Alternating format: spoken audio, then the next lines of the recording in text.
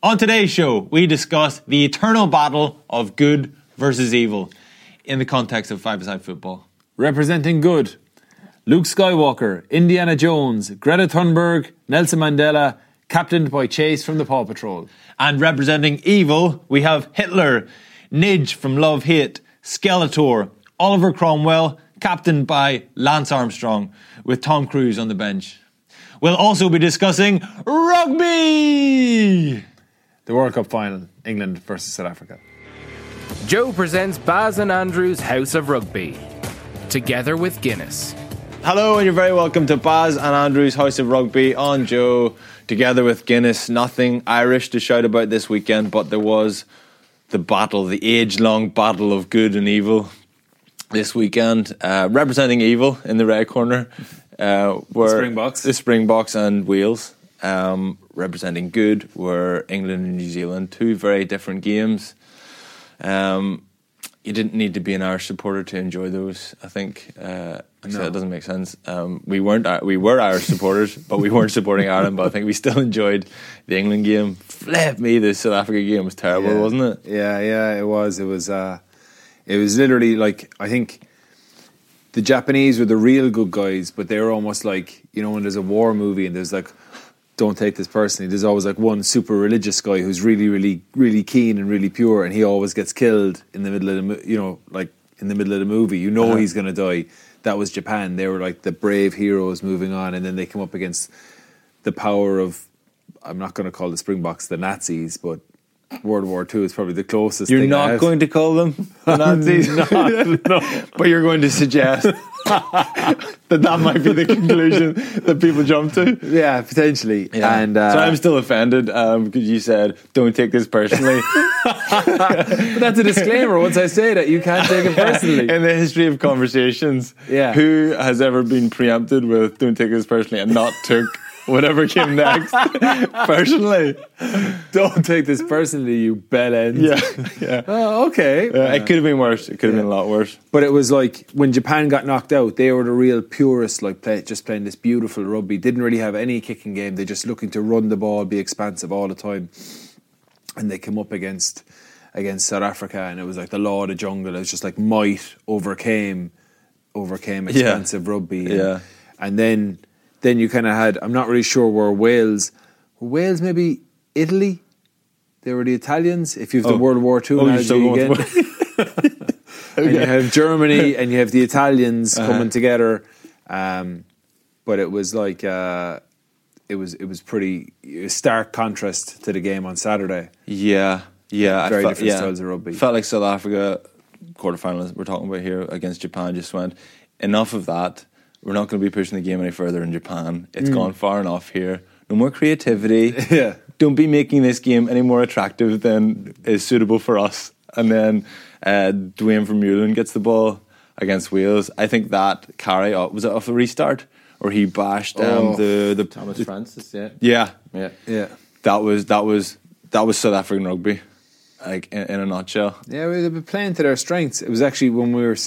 Tommy Bowe was saying that when we were watching it inside in the studio. He just said, I used to hate that when the ball would be kicked off and the number 8 would catch it with enough time and you'd see him scanning the line, and Tommy said he'd be running going, I know. Loads of space over here. Loads of space. Like, I just connect, and just running straight at him then. And oh man, he How did Francis get there first? Actually, right now, surely George North should have been taking one for the team there. I don't know.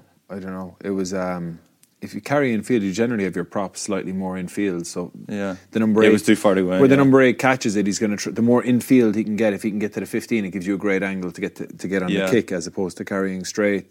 And you're generally going to have your front row forwards in closer to the middle of the field. So when he carried in, it's just painful for him. Yeah, quite often I've found as you're chasing as a winger there, sometimes if the 8 carries and kind of goes sideways, you can get fortunate and it can be a slightly more convenient side-on tackle. Yeah. I think it's really stupid of Wales to keep kicking to Dwayne Vermeulen though.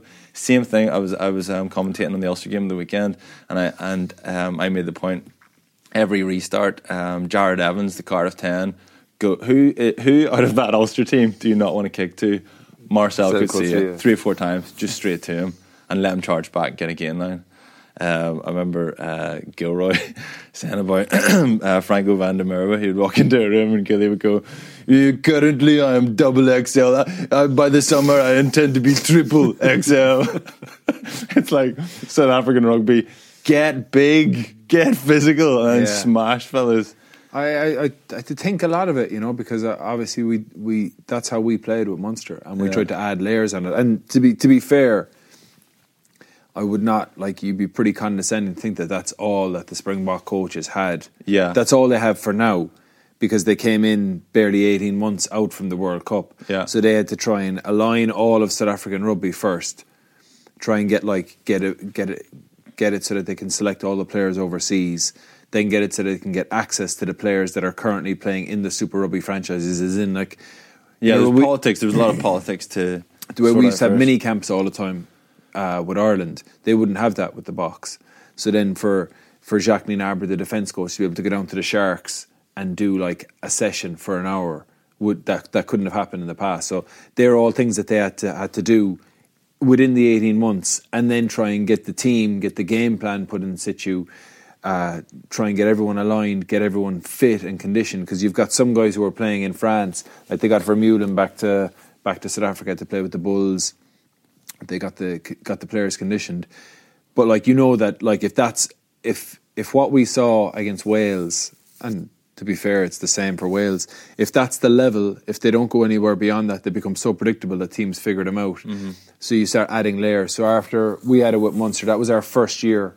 And it's a really pragmatic way of rugby. It's super simple. You don't play any rugby in your half. If it's on, so if you catch the ball and you're like, oh, I've got a tight head prop in front of me and I'm inside of my own half, go. Absolutely go. You've got license to go. If you catch the ball in your half and it's not on, you're not going to score a try, then everyone else in the team knows Andrew's going to carry this ball back, we're going to resource the ruck, and then we're going to get to the kick, or we're going to have a look then and see. So we're going to either see, will we see if the box kick is on, we'll get to the box kick. If not, we might go back to 10 and go with a crossfield. Yeah, yeah. If that's not on, we might move it and look to kick on the edge. You're always, the focus is always to get out of your own half. Yeah. Now, if you're moving it to the edge and the run is on, then you take the run. But if the run isn't on, then you get to the kick. You've got to give yourself the depth to get to the kick. Yeah, yeah. It looked like at the weekend it was simplified even further. It looked like an even more simple version of the South African game plan. Maybe because they were playing against Wales, who they knew were going to be physical and they were going to kick as well. So I think it was just don't get bored first. Yeah. This is going to work for us if we keep going. But it looked like the game plan was this. In our half, kick it. In their half, give it to Colby. What do you mean Colby's not playing? Okay, in our half, kick it. In their half, kick it. Yeah. It was... I think they put so much of a focus on their maul and their set piece, and they did get good returns from that. Like, I think if you look at it for their try, they had a scrum penalty. They got up, they had a maul. Then Malcolm Marks broke down the blind side for the maul. They played back in field, and then they had 2 injections then. That was the difference. 2 injections. Pollard injected onto the ball, like actually hit the ball flat at pace, offloaded to Malcolm Marks. Malcolm Marks carried again, they got in behind him, and then Pollard came back against the grain, made a little breach, they got a penalty advantage, and then they moved the ball and they got Delenda scored. And that was ridiculous. It was just brute strength. Yeah. But the difference is that they had 2 injections from Pollard. Yeah. That was it. That's all they had in terms of creativity. Yeah. Everything else is maul, scrum, maul, scrum, Yeah, maul, I'm scrum. not bagging it at all, actually. I'm taking the piss, right? But genuinely, if you've got a pack that physical, why would you not play that sort of rugby? Well, that's exactly... No, I'm not slagging it. It's because it's so one-sided. Like, most teams start off with that. Most teams start off and they'll say, let's get a really strong set piece. Let's get our a strong line out. Let's get a strong scrum. Then we'll get our defence really, really strong. And then we'll have a really strong kicking game. And all of those things are pretty mechanical. Do you know what I mean? Like, it's black and white. You know what I mean? You say you're either going to maul this way, and once you've agreed on it, you maul that way. Scrummaging, you're going to scrum a certain way. There's only, like, the laws, doesn't give you a huge amount of leeway to how you're going to go. Defensively, you can be a line speed team, you can turf wedge, you can have systems, but you decide on that. And none of those are based on talent. Do you know what I mean? Yeah. And then you get to your kicking game. Kicking game is going to a little bit is the strategy you can take around your kicking game is going to be dictated by the accuracy of your 9, 10, 15 or whoever is going to be your primary kickers. If they're really accurate, you might go after contestable balls if they're really accurate and if you've got good guys who are good in the air. Yeah. If they're not accurate, then you might just say, okay, we're going to go for a little bit more territory and we're going to focus on a real strong kick chase and then pressuring them once the opposition have received the ball. And then the last layer that you generally add in is your attack, because the attack is way more vague. It's like what you... It's harder to tie down. It's harder to add on. It's like everyone can have an opinion on attack. They can say, oh, well, this is what I felt we could have done here. This is what I felt we could have done there. Whereas in defence, because it's a system, you say, well, we agreed on the system, so this is what everyone should be doing when we watch a clip back. In attack, it's a little bit like when you're talking unstructured attack. All the other stuff is structured. That's the difference. Yeah. So, and England, that's where England went. I know, that's what I was going to say, because defensively, it looked like the way England performed and the way South Africa performed are just so different. But by the large part, set piece is good, their kicking game's good, they're physical, they front up. Their defence is just getting off the line. It's the most simple thing ever, but no one else does it anywhere near as well. And I think even England did it better than South Africa did it. Get off the line, literally. Run back there till you're onside, get into a 3-point stance. When the 9 delivers the ball, run as fast as you can that direction.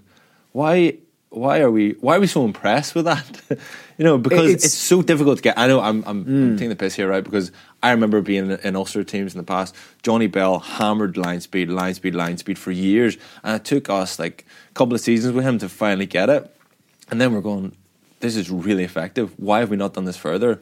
Who's England defence coach? Mitchell. What's he done? He wasn't Saracens, was he? No, he was in. He's a key. He was the key. He's a Kiwi. Yeah. He was in the Bulls. What's he done? Like and what's Razzie done? Like what is Jacques? What's the emphasis? Jacques is the defence. The difference is, man, is when people say line speed. This is just what I got. Yeah, from fine. it. Yeah. So if I'm marking the ball carrier and they go line speed, I'm going to sprint at him. And everyone gets it. Now we're bringing line speed, but line speed is actually the whole team operating at the same on the same sort of same wavelength. In that, like when I'm sprinting at him, the guy who's out in the wing is sprinting as well. Because if you think of it, when the first pass comes, you come up on the first pass, and then on the second pass, you're getting up. You're reading, and then on the third pass, you close it off. So a team should never get 3 passes away against you, even if they're playing with depth. But the key is that if I put pressure on the first guy with line speed, the guy outside me has to be loaded that if I actually force that guy to deliver an inaccurate pass or to pass it a little bit earlier than he wants, that we can capitalise on that by being up on the outside. Yeah. Most teams bring line speed on the inside, like coming up on the ball, but it's on the outside that's the problem. If you look at Tuolagi's intercept... Sorry, when you say the outside, do you mean the wings, starting on the outside shoulder and going slightly in? No, on the outside of the pitch. As in, like... If the ruck is in the middle of if the ruck is on the 15 and they're playing open side and you sprint at the first receiver, but the guys outside you aren't sprinting, you're bringing line speed on him, and he's forced to give his pass earlier than he would have liked. But then because the rest of the lads outside you haven't come up to sprint alongside you, it means that the opposition now have time to recover. So if it's a bad pass, we have time to recover. But if everyone comes up at the same time, it suffocates them and it shuts down their space. And when you're the first receiver for the opposition in attack, when you get the ball in your hands, there's a guy sprinting at you, and when you look to see if you can throw the pass, you'll see bodies out there and you'll go, oh shit, I can't throw that pass, and you end up ducking back inside. So that's the whole thing about it, is people are risk averse. So it's not. It strikes me that defence in those situations you're talking about, or the type of defence that was on display at the weekend by Springboks and England, and the other sides to a lesser extent as well, wasn't about being physical or making tackles. It's about getting in passing channels and outsmarting attackers and almost tricking attacks. A little bit, yeah. You've just got to consistently keep getting up, but it's really tiring. And the key thing is to watch the ball all the time, because I think New Zealand ended up watching the man. So if you think of it, say you're a winger, okay? So say you have to do 3 defensive sets. So 3 defensive sets are: the opposition are going to attack, there's going to be a tackle, the opposition are going to attack, there's going to be a tackle, the opposition are going to attack, there's going to be a tackle. So that should be 3 shuttle runs forward for you. 3 longer shuttle runs. Yeah, but you want for to think, for the winger. For the wing, because you're covering more distance. But the difference is that if you're watching the man, then what happens is that you sprint up and you're watching the guy opposite you. You're not aware of where the ball's going. That guy, if he starts to sprint open, he starts to manipulate you. You start reacting to him, even though he doesn't have the ball. Consequently, because you're not watching the ball, that there could be a tackle on the inside, but you don't react quick enough to get back to get set for the next one because you've been watching the man. If you're watching the ball, you come up on the first one. If there's a tackle occurred, you get straight back and you're ready to go again. Do you understand? I do, what I mean? yeah. And I know there was a big moment when Farrell came in to Irish rugby and changed the emphasis, and it was watch the ball, don't watch the man. Yeah. And it took a while to get used to. Even the theory, to me, I understand the benefits from it, but there's been times. I mean, it's an age-old expression. He's ball watching, and sometimes in defence you might just be looking in slightly, and then you get done. Yeah. You don't realise how much this attacker is bounced outside, and you kind of miss the jump a little bit. There's an element of that isn't covered in that concept. The difference when Jacques used to do it with us at Munster is that I didn't realise. Sorry, he's the same. He's watched the ball. Yeah, 100%. Jacques would have been the first guy on everything defensively. Like he's been a defensive specialist for years before. Like I'd say, Sean Edwards is probably the first guy around, really.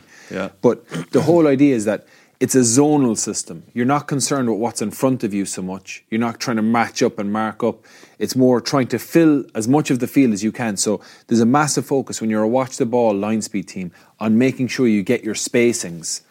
So like it's simple for us saying, okay, well it's 3 meters. It's 1 meter from the ruck. It's 2 meters from the second defender. And it's 3 meters then for everyone on the way out, and you cover as much distance as you can, and then it's just getting up as hard as you can all the time. So you're filling as much of the field as you can.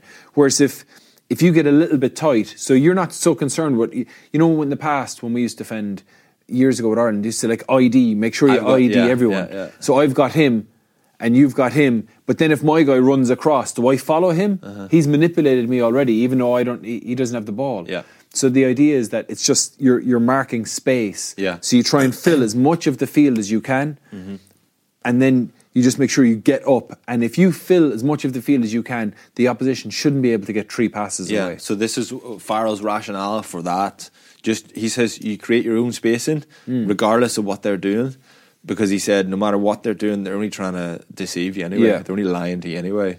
But there's an element of that is true, right? So they might be starting in one position, they might end up in another position, but they're not lying because he is is there. Like, I can see him. Like, there's only so much lying he can do. So I think there's an element. I had to fully bought into it, but I could appreciate there were elements of the old system that maybe weren't captured in it as well. But anyway, listen. Your D you made a lot of good shots in D with Ireland. Yeah, I started to enjoy the system and enjoy the thing that I liked was getting. Whenever we didn't always get it. Getting either 9 or 10, pushing fullback to make sure he closed the gate a little bit more, which freed the winger up to make reads, which I think is so valuable. And you can see it with South Africa. Both their wingers make reads, and they get it wrong occasionally. But they're so fast that they can often recover because it's a loopy pass. But even if you do make a read and you don't, if you go to make a read and you don't execute the tackle, you'll still generally have disrupted the attack pattern. And if your line speed is enough that you get 15 meters past the gain line when you make that, or 10 meters past the gain line, well then you've got 10 more meters to recover back to. Which is to soak. Yeah. So like if you look at it. Like I looked at some of the stats, like England against New Zealand, England missed 34 tackles, New Zealand missed 20. But England were missing their tackles so far up the field. Yeah. And that's generally what you'll see with all line speed teams. Say it again, England missed how many? England had 34 missed tackles and New Zealand had 20 missed tackles. Yeah. So something similar happened. I was talking about this recently, about how data can be misleading at times. The first game of the Six Nations, the beginning of the end for Ireland rugby, for our World Cup campaign was that England game in February. Yeah. England missed way more tackles than Ireland that day, but they made more, and it was a new stat that almost was kind of created that weekend. Dominant tackles. I don't know how they capture dominant tackles, but way more dominant tackles. But obviously, if you're trying to smash guys, you're going to miss more. But they backed each other up loads. So I think that's kind of why people get bogged down. 30 whatever missed tackles. Good luck winning that game against New Zealand. Yeah. But it's so misleading sometimes. Whenever defense is totally different to how it used to be. If you look at this, man, I just took some of the stats from the game, and you consider like how well England played. If you're going to go after New Zealand, where are you going to go after them? You're going to okay. Well, what are Northern Hemisphere teams generally good at? Is that we're going to go after their set piece. So we'll try and disrupt their line out. You obviously have to have your own line out functioning and your own scrum. We'll try and disrupt their line out. We'll try and disrupt their scrum base. And after, like, that's what England did. Like, New Zealand only had 9 lineouts. They lost 2 of them, but they also had their delivery disrupted on maybe 3 of those, and they also had another one turned over. Itoje was class. Like, he was so effective in disrupting delivery, turning ball that the New Zealanders had won into a maul turnover. Yeah. And so that would have been again, just to get into like a selection or a tactical kind of decision from New Zealand's point of view. They picked Barrett obviously because they wanted to look after their line out. Surely.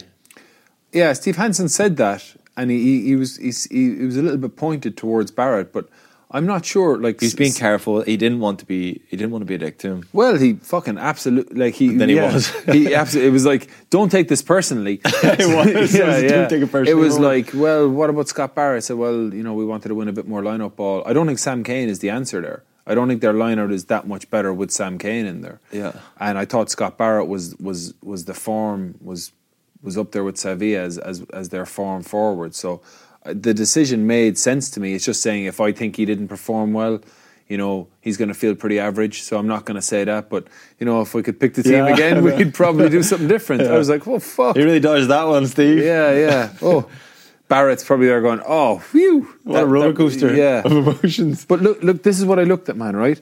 Is that they went after their set piece. Yeah. Okay? And they got dominance there. In terms of they edged it in the scrum, won a scrum penalty there, an exit, Vunipola on Lalala, and then they obviously messed up their line out. But then still, this is why New Zealand are so good. Look at all the stats. New Zealand had 12 clean line breaks against them. England had 6. New Zealand had 154 carries, similar to 147 from England. Yet New Zealand made 639 metres versus 406 metres that England made. And in the same thing, like, New Zealand had 21 offloads, England had 9. So New Zealand were still New Zealand. I'd say 15 of those were Sonny Bill when he came on. Yeah, but think of it, man. So how many times New Zealand got in behind them, breached them, kept making these, kept testing them. And it was just this, like you said, incredible scramble defence that kept England in it. It's not enough to say, if we just mess up their set piece. That was obviously a big part of it. But they still, all the unstructured play, New Zealand were still ripping England. Yeah. And it's just that England's defence and England's conditioning, man, they were so fit to play like that for 80 minutes against them. It was phenomenal. And they were getting better and better as the game went on. That's true. New Zealand were just dying. They were just dying. They were... they just had no idea how to, and as I was taking the pit, like Sonny Bill, and just went into every contact trying to offload, trying to create a moment of magic. Yeah, because there's scoreboard pressure on them, so they had to create. And it's funny, like, you were talking about the mental side of the game. You were saying, like James Lowe was saying about how much time they spend on the mental side. At times, it looked like England were like New Zealand were panicking a little bit. Like, you could see the players' eyes, and they were going like, holy fuck, man, we're really struggling to break this, to break these lads down. Or they're not giving up. Even though they were getting in behind them, they're not giving up. But then, and then you compare that England kicking the ball 32 times versus 24 times by New Zealand. So, like, that's like, there's a lot of the elements of the South African game, like being strong in the set piece, having a real strong kicking game, really aggressive defence.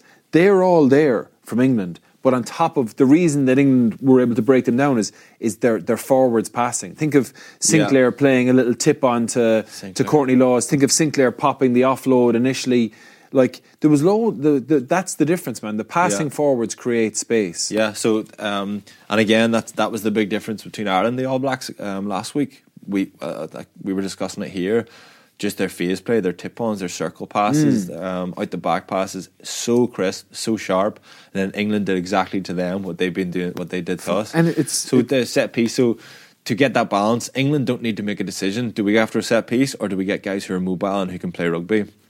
They don't. It doesn't matter because this is the same. They go Sinclair. He's going to lock down a scrum and he's going to be unbelievably good around the park. Itoje, he's going to compete at line out. He's going to secure our line out, and he's going to be unbelievably good around the park in attack and defence. Those two fellas were unreal. The English back row as well was class. I know they're getting all the chat, but it's kind of changed my mind a little bit. The last couple of weeks, just seeing how dominant the New Zealand front five were in phase play and seeing that being done to them, it's kind of underlined how important that is. You watched Joe Moody when he played against Ireland, how many times he was just careering onto the ball, getting in behind Irish players, looked so comfortable, looked balanced on the ball. And then you saw the same then with Mako Vunipola taking the ball as first receiver off lineouts with Billy Vunipola outside him or Manu Tuolagi outside him. We have like Ireland can do it. Yeah. It just has to be a sustained effort. And you have to persist with it, and like it's going to go wrong. But that's like England just showed. This is where England are now. Is where I would have predicted that if things kept going well for Munster over the next few years, that's where Munster could go, because they have like strong set piece. Like traditionally, like I'm just saying from when Rassie came in, we would have focused on those things: strong set piece, kicking game, aggressive D, and then like being competitive in attack. And then we started to add in layers over the years. Then Rassie and Jacques went back, and Johan came in, and he would have had some different ideas around how we do certain things, and we would have added a little bit of unpredictability. But it comes down to, so much of it is down to player quality. So when you've got Joey Carberry there, who can pass the ball so well, who can, that's the difference. And it's just, I think everyone... So you can get this far with all of that stuff. Yeah. And then the top bits, the Joey Carberrys, the Itojes, the talent. The top players. But like even that model, that Saracens South African model, like that will get you with players of a certain level of ability, will get you really far. Like that first year that Rassie came in, the year before we'd barely gotten into Europe with Munster, barely scraped in. We took basically the same group of players and applied that clarity of game plan, and we won, I'd say, more games than Munster have ever won in a year. Now, we got to the final and we got ripped apart in the Pro 14 by Scarlets. They just tore us apart, and we lost the Saracens. But there was like, to show the difference, they go from barely getting into Europe to getting to a European semi-final to get into the final of Pro 14. You got to add layers in after that. I think that's sort of how you progress. Yeah. So slight change of tone. So that's the rugby. That's what Rassie contributes, or Eddie Jones contributes in terms of rugby. And those are the two teams who were kind of outstanding at the weekend. But it's the atmosphere or the environment or the excitement or the spirit within the team. Kind of, there's something about the way England played. They played with smiles on their faces. They were totally expectant to win. At the end, they didn't even really celebrate that much. They were just like, right, let's get on with it. There's back slaps, there's a buzz, there's an enthusiasm. And obviously, Rassie's brought that with South Africa as well. They seem to be enjoying their rugby, beat the All Blacks in August. They've got a spring in their step. What is it? Because I haven't had enough exposure from enough coaches to kind of know one or two slightly different types of approach. But I'm talking about the non-rugby approach. I'm talking about the social, the environment, the atmosphere. The culture that they yeah. What is it? Because I'm racking my brains. So I'm trying to think.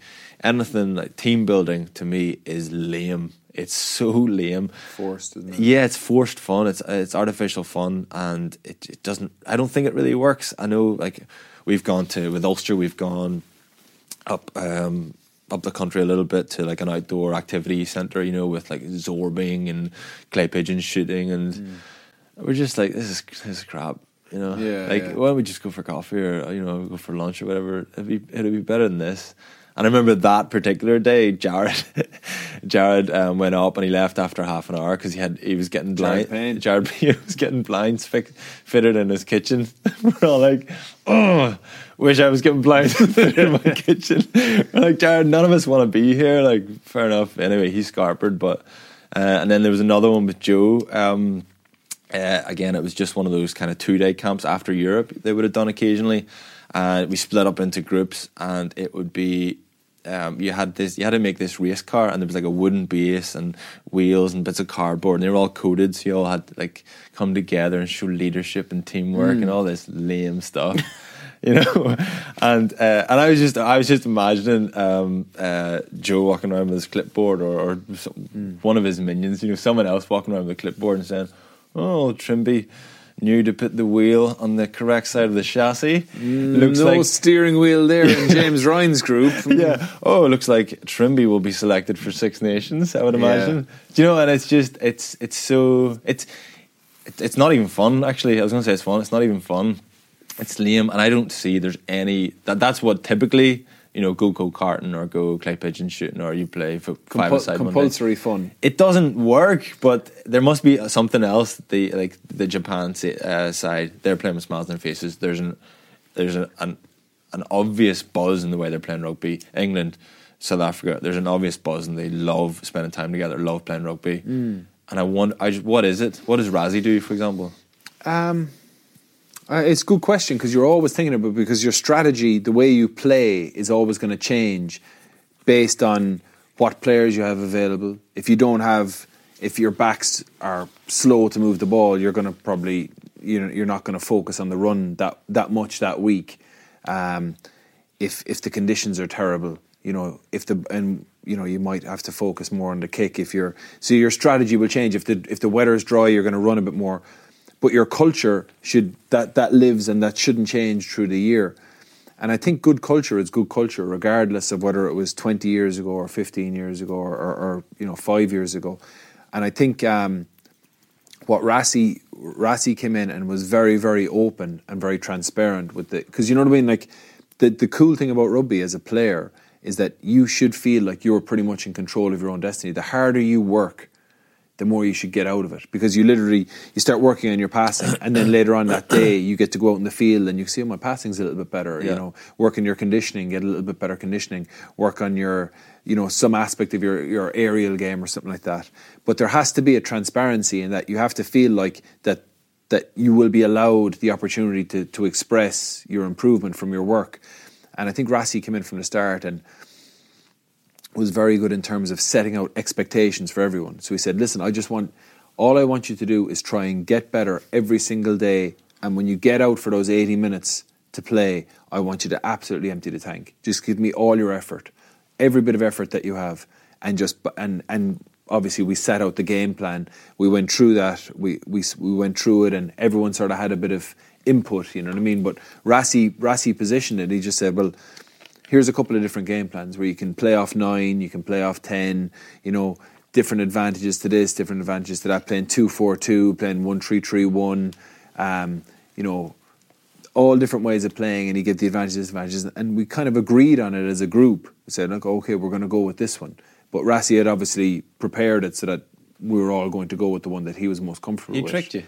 A little bit, maybe. But it was pretty common sense that this is, obviously we're gonna start with prioritising these bits, and then he just made the expectation. So everyone came in and said, as long as you just try your best, because when you're 10 years of age and you're going out to go for a run and you're in a race or something, your mum just says, go out and do your best, Andrew. That's all you can do, and it's still the same.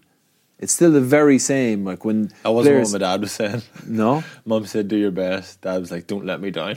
Okay. But it's still the same for the players. All of the work that they've done when they go out in the World Cup final, you just say, "Listen, don't get. You don't want them tied up in their own heads, feeling they can't make a mistake or that. It's freedom to express themselves. Freedom to go out. And a good example of that with Razzie actually is Zebo, because he's a massive Razzie fan. Yeah.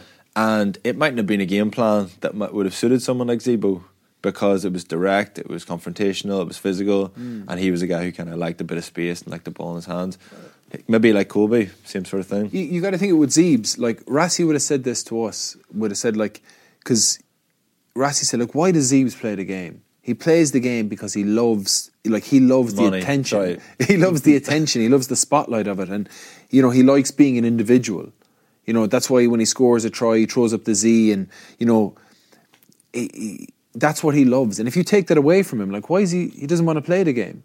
So, like, if you tell Zeebs, listen, don't celebrate after you score. Well, that's, when he gets up in the morning, he goes, I'm excited to go to training because I want to work on scoring some tries. That's his reason. Yeah. And you've got to, like, it, and you the team can accommodate that. Yeah. But it's if Zeeb starts doing things that are, if he's not pulling his weight at training because he's being a bit slack, then you say, well, look, Zeebs, you got to row him with the group here. We want to facilitate you because he's an incredible talent. Yeah, I imagine Zeebs then if he did try and be something he wasn't, he'd be like Will Ferrell in Step Brothers at the Catalina wine mixer. And he's like, that truly is an interesting observation, staying boring stuff again.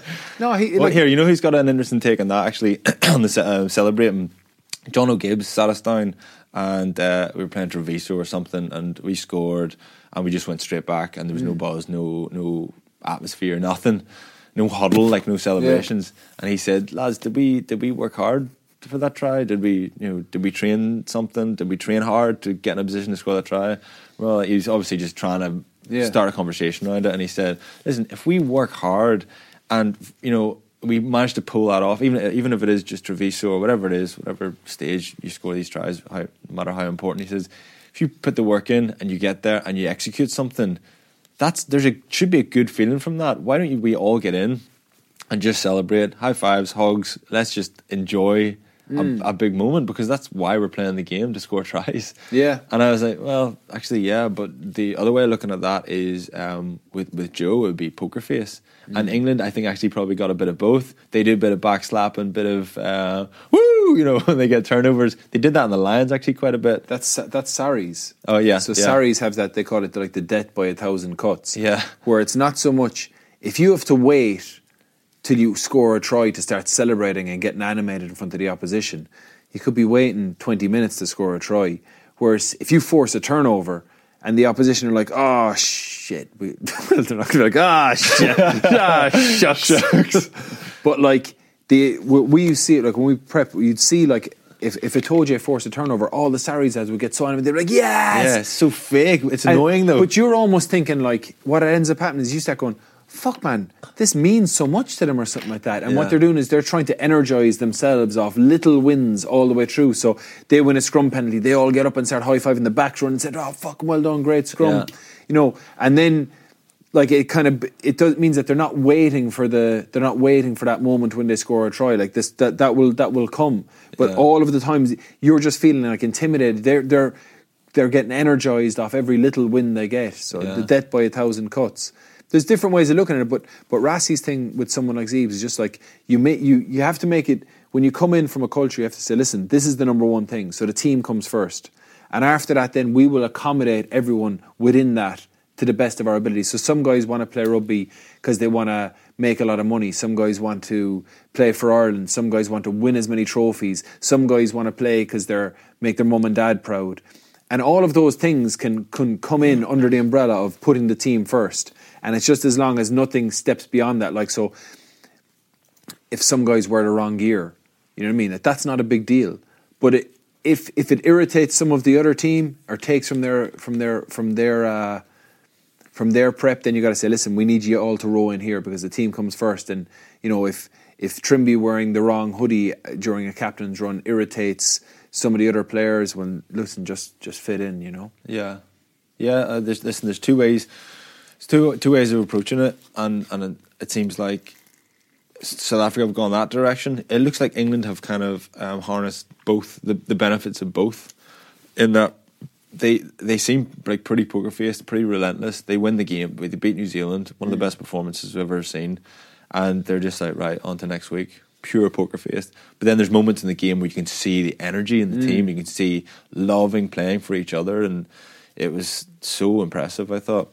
Well, they're just so well conditioned, and they would have been exhausted by the end of that game, because even though they were comprehensive, there was so many times when New Zealand could have ripped them apart because they're New Zealand. Yeah. So even though England were dominant nearly everywhere, they still still had twice as many clean breaks. New Zealand still had twice as many clean breaks. Had over nearly 250 metres more on carries. Had way more offloads. There was so many times that's why New Zealand are so hard to beat, and it was such a complete performance by England that they, even though when they were stretched, they still scrambled, and you get massive turnovers from Curry or a massive hit from Underhill just suddenly stems the tide of 4 positive win moments from New Zealand.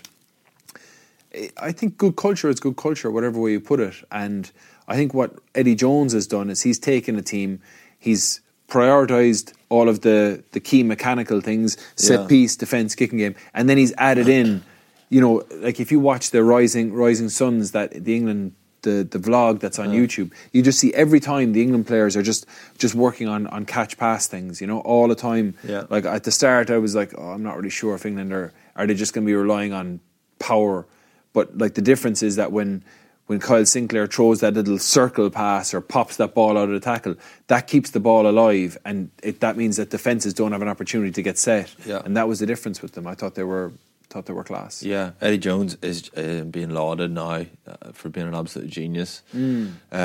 Selection-wise, obviously made the change from the quarter-final, put George Ford back in there. For me, that's not necessarily being a genius, that's just I've got loads of class play. I can play Farrell at 10 and Slade, or I can play Ford and Farrell. Both are going to be amazing. Both are going to work well. Now Ford had the game of his life. He was unbelievable. I would have thought that Ford was selected on the basis that we can afford to play Ford here now, because I don't think New Zealand are going to change how they play to go after George Ford. Whereas, why is that the issue with Ford, that he's vulnerable? Yeah. Like, we would have look. He's one of the best passers of the ball, and he's a really, really good kicker of the ball, and he's got good movement. But I think that he's you can get momentum if you carry into his channel. Yeah. And I thought that's I thought maybe with Karevi when they were playing Australia, I thought that Karevi would be straight down George Ford's channel all day. And they said, we're going to change it up and put Owen Farrell in there.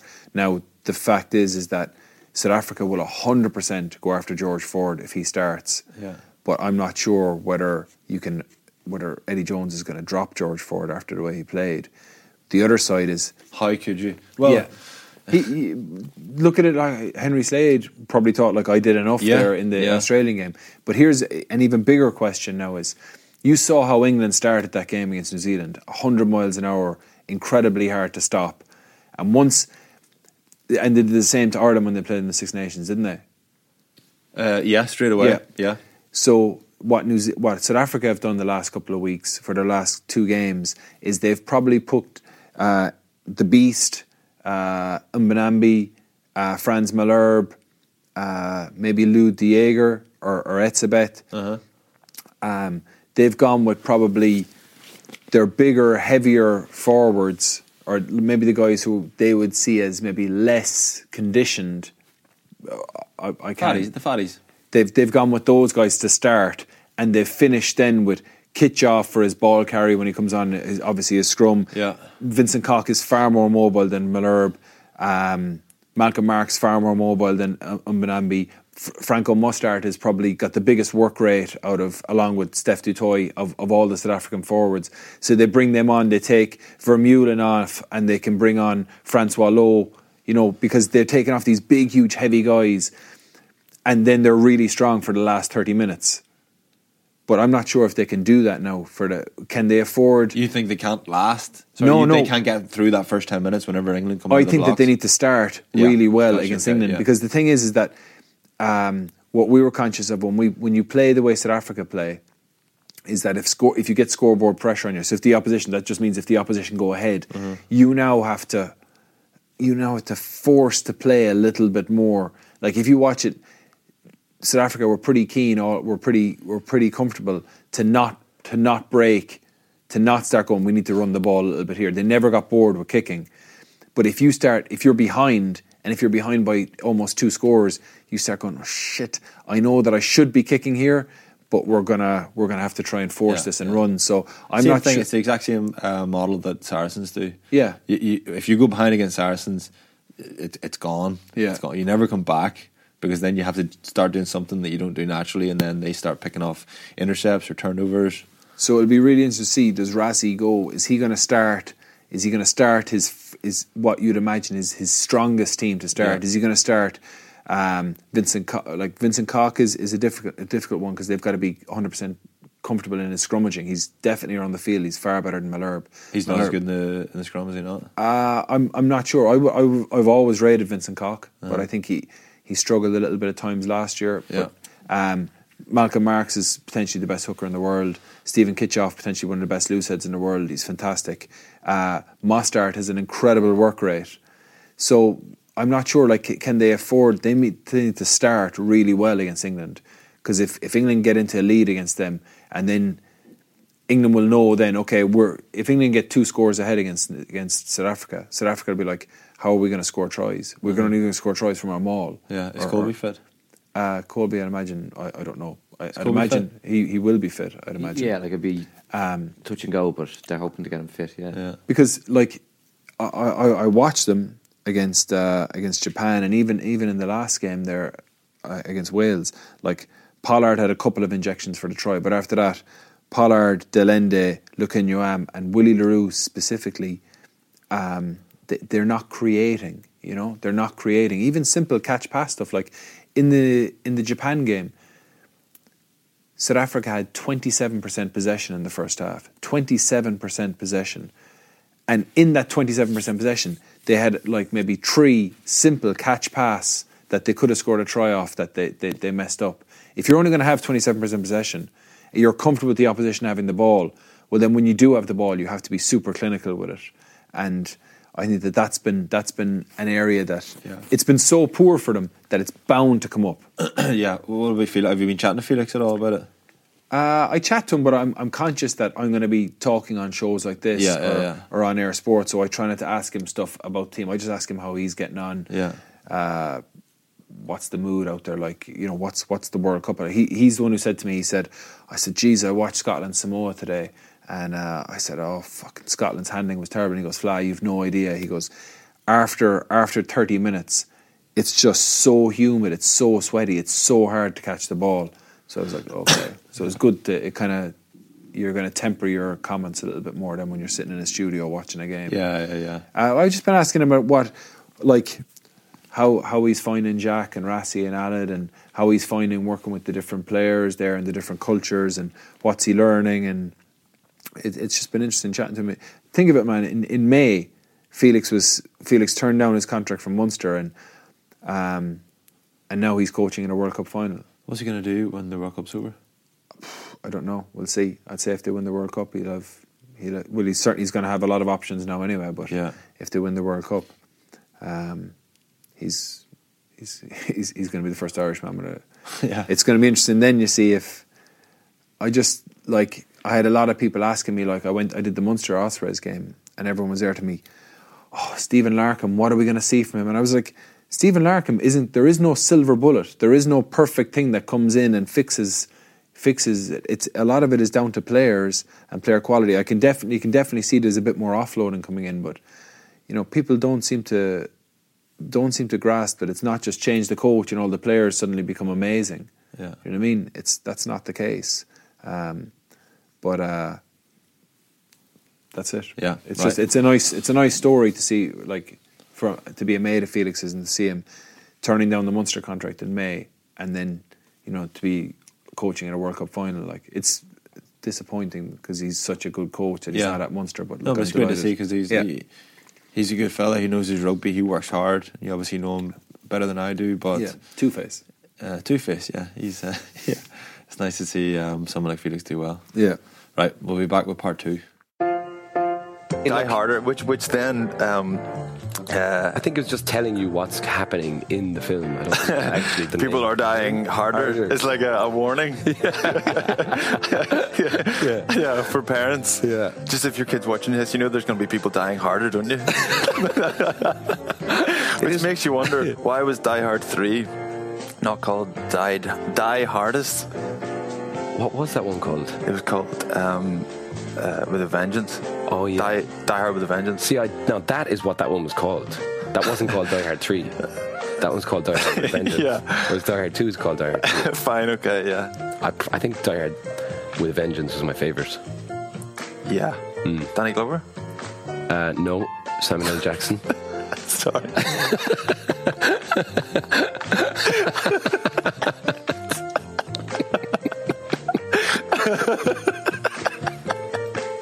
I was thinking Lethal Weapon.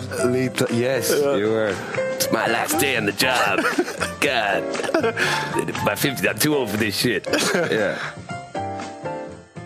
Okay, welcome back to part 2. Ireland, what's the story? Why do they not peak at World Cups, Fla? Shouldn't we just move away from focusing on the Six Nations? We obviously discussed this off camera, and it's actually a bugbear of mine is that it's one of fundamentally the stupidest questions ever, man, or stupidest kind of mindsets. Let's stop focusing on the Six Nations and start focusing on winning World Cups. What do we turn down opportunities to win Six Nations and then say no? We've got a longer game in mind here. This is the point. Is that like Andy Farrell now is going to be the head coach coming into this? It's going to be his first Six Nations. You saw off the back of all the goodwill that Joe Schmidt had generated over his 6-year tenure, winning Grand Slams, winning championships, and then the fact that we lost 2 games in the last Six Nations. Everyone lost their minds. They were like, "What's happened to us? We've gone to shit. The World Cup it's not even going to happen for us now." And I'm like, this is like, you have to just try and win everything. You have to win everything. The only thing that you can try and do, and you've got to try and win the Six Nations every single year. But you should try harder at World Cups. Yeah. Actually, that's probably it. Should you not? It's actually so stupid, man. It's so irritating. I'm like thinking like, do people have a brain cell in their head? Like the only way you could kind of look at it and is that if you say you're playing Scotland in the Six Nations, and for instance Joey Carberry's fit, and you're going, I think we should start Joey at 10 for this game here, and give Johnny Sexton a break. Now you probably be stronger with Johnny Sexton, but are you confident that you can still beat Scotland with Joey Carberry at 10? If you are, then that's the call to make. We could have beat Scotland with Pat at 10. But like that way you're, and I think that Joe had it in his mind that he was trying to experiment a little bit and get some more game time into players. He didn't have Joey Carberry available during the Six Nations. We lost 2 games and everyone just shit their pants. They were like, "We lost to England in the Six Nations. What's wrong with us?" And then they went, "Oh, we lost to Wales. We're absolute shit." And I'm like, but you're the ones who'll turn around after we lose in the World Cup and go, we need to stop focusing on the Six Nations. Yeah. So if we lose all 5 Six Nations games and we do that 4 years on the bounce, we'll go to the World Cup and be like, we're ready for this one. It's just... Well, how long is Farrell's contract? Do you know, Pat? Oh, actually, I don't know. Yeah, But I doubt it's 4 years. I wouldn't say it's 4 years either. Yeah, Yeah, but he's going to be judged on winning, man. Exactly. That's the it. point. That's the point I'm making. If he gets off to a bad start in the Six Nations, 4 years before the next World Cup, he'll get hounded. He just needs to win the Six Nations every year. And this shit about like just stopping such a big focus on it. Yeah. If you try and win every game you play and are successful and win a lot of games that you play in, it's likely that some of those wins will coincide at a World Cup, rather than, no, let's keep our powder dry. Yeah. I don't think Eddie Jones is a genius because he's peaked at the World Cup. He just has always tried to have his England team as good as possible. And they were class at the start, then they were crap for a wee while, and then they were class at the end. I mean, did he design it in such a way? Here, guys. He's like, we're going to be class, and then we're going to be crap for a wee while, and then we're going to be class, and everybody goes, sign him up. That's how his interview went. He just transitioned. Like he's bringing in new players, bringing in Curry and Underhill, and stop, man. Right, come on, you're getting down. This is getting you. Just that point. I had to get it off my chest. Right, well, let's go for black and white. right. Your topic this week, as we all know, Guinness, I nearly forgot, is the perfect way to bring friends together. But this topic on black and white could tear the house apart. Mm-hmm. So, your topic this week is... I'll find it here. I've scribbled it down somewhere. We should all cheer England on in the World Cup final. Who wants to be pro-England? Who wants to be anti-England? I'll be anti-England. Oh, all right. Happy enough? So if you're anti-England, then I'm pro-England. You're pro-England. Yes. I think it's more contentious for me to be pro-England. Okay. You know, we are playing against Felix and Rassi and Jack and Aled, the South Africans, so that's pretty easy for you. Yeah. Oh, he's handed you one there. You could win this week. I don't mind. I'm happy to be Okay, there. I'm happy to be The there. reasons we should support England. Right, I'll go. Have we been taping the whole time here? This is taping the whole time. Okay. Yeah. The reasons we have been supporting England, the reasons we should support England in the final, is because they're a Northern Hemisphere side. We're going to play against a lot of those players, and we know that Tyg Furlong's on a level with Kyle Sinclair. We know that. I'm struggling now. James Ryan is there and thereabouts with Maro Itoje. You know, we know that we have players who play at those who play against those guys, and they compete with them and they do well. We've seen how England have built in the set piece, kicking game, a strong defensive game, and then they've added the extra layers on top. That's something that we can do with Ireland. That's a model that we can follow. We know that Tyg Furlong is a fantastic ball handler. We just need to get him on the ball. Okay, right. Hang on a second. I'm not finished. I'll give you 5 seconds.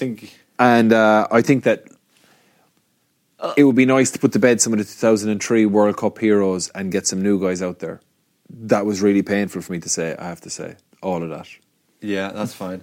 I think the last bit was reasonably convincing. Okay, so England have created a model by which you can get into a position to win a World Cup at this stage and potentially win a World Cup when we're talking next week. And so your argument is that we can replicate that because we have James Ryan and Tyg Furlong. Sorry. Shit in my argument like that. But I know what you mean, right? But wouldn't it be great if we did it first? They've created a bit of a platform and they said, here's how to do it, and then they get chinned by Razzie and Felix and Dwayne Vermeulen at the weekend, and then stop it dead. Then we don't have to listen to English media spouting out about how good they are. We don't have to have like this generation's Lawrence Dallaglio, Johnny Wilkinson just drinking in the money from that post-dinner, after dinner speeches. Why don't we say, right, that's a good idea. We're going to do that. James Ryan, Tyg Furlong, gather round, fellas. We are going to win the World Cup in 2023. Wow, it's pretty solid. Yeah. It was a shot to know. I think as soon as I bagged that I was going to be anti-England, that I'd more or less won the argument. Straight away. Yeah. Jim, you're back. Yeah. The losing streak is over. Yeah. Yeah. Jeez, it was did I lose 4 in a row? It was a long time. It was going to Barry Murphy. Hey, you know stretch. what though? This is World Cup year, and I'm peaking at the World Cup. I lost 4 Six Nations in a row. There we go. That's it. Right. Thanks everyone for listening on all your favourite apps, and for those of you who are watching on YouTube, please do leave us a rating and a review. We promise to read out any decent ones. So we've got one from Sheridan, 1985. I suspect Sheridan was born in 1985 and has never updated his You don't update your age, man. no. Your date of birth. So I don't know why I said that. Anyway, the review was, great pod, makes the journey to work on a Monday easier. Also, now you two are averaging 2.5 children. Isn't it time you thought about getting the snip? Sheridan, I am campaigning to get the snip. Every day I go home, I ask Anna, please Cut my dick off. I hear it's painful, but not as painful as a 4th child. So I'm right with you there. Sheridan, 1985. The next live show, we can possibly cut your dick off. We can do a on live show. Yeah. A live snip. Yeah. Gather round, folks. Yeah. We might have to get a doctor or something like that, though. Okay, cheers to everyone that was involved in making the show. Pat, Alan, Fiona and Anthony. This has been Baz and Andrew's House of Rugby on Joe, together with Guinness. Party on. Party on. You were listening to Baz and Andrew's House of Rugby on Joe, together with Guinness. Drink responsibly. Visit drinkaware.ie for the facts.